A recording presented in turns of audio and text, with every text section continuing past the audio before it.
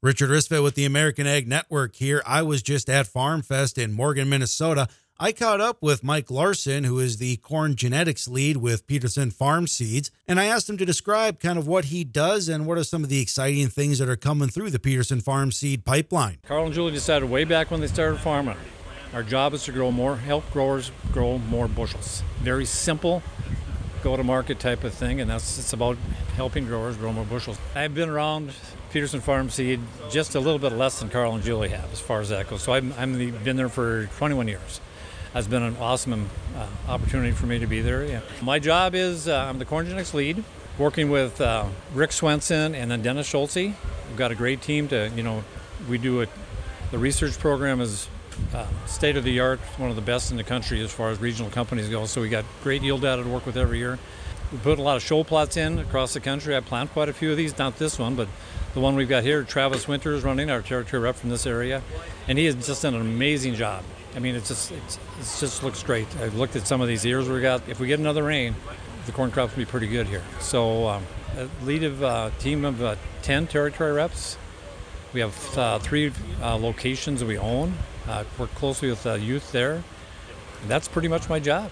And it's just one of those things that everybody says, when are you going to retire, Mike? You're getting old. And I go, why would you retire for something? You get up and go, and first guy to work every day and just enjoy every minute of it. So I've had some really good conversations. I've had 3 different long-term customers stop by talking about their crops. They're all going, it could rain again pretty quick, but overall, they're pretty happy with the way things have hung together. And like I said, this plot here, which has been kind of dry too, is, I picked years that are, there's 101-day hybrid, it's nicknamed the Girthy Pig. It's 24 around by 40 long. And you start doing the math on that, and we just randomly grabbed an ear. Then there's another one nicknamed the Streamer.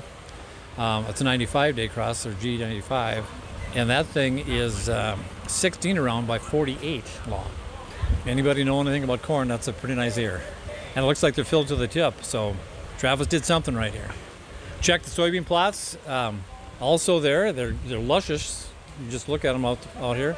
I was surprised, tickled actually.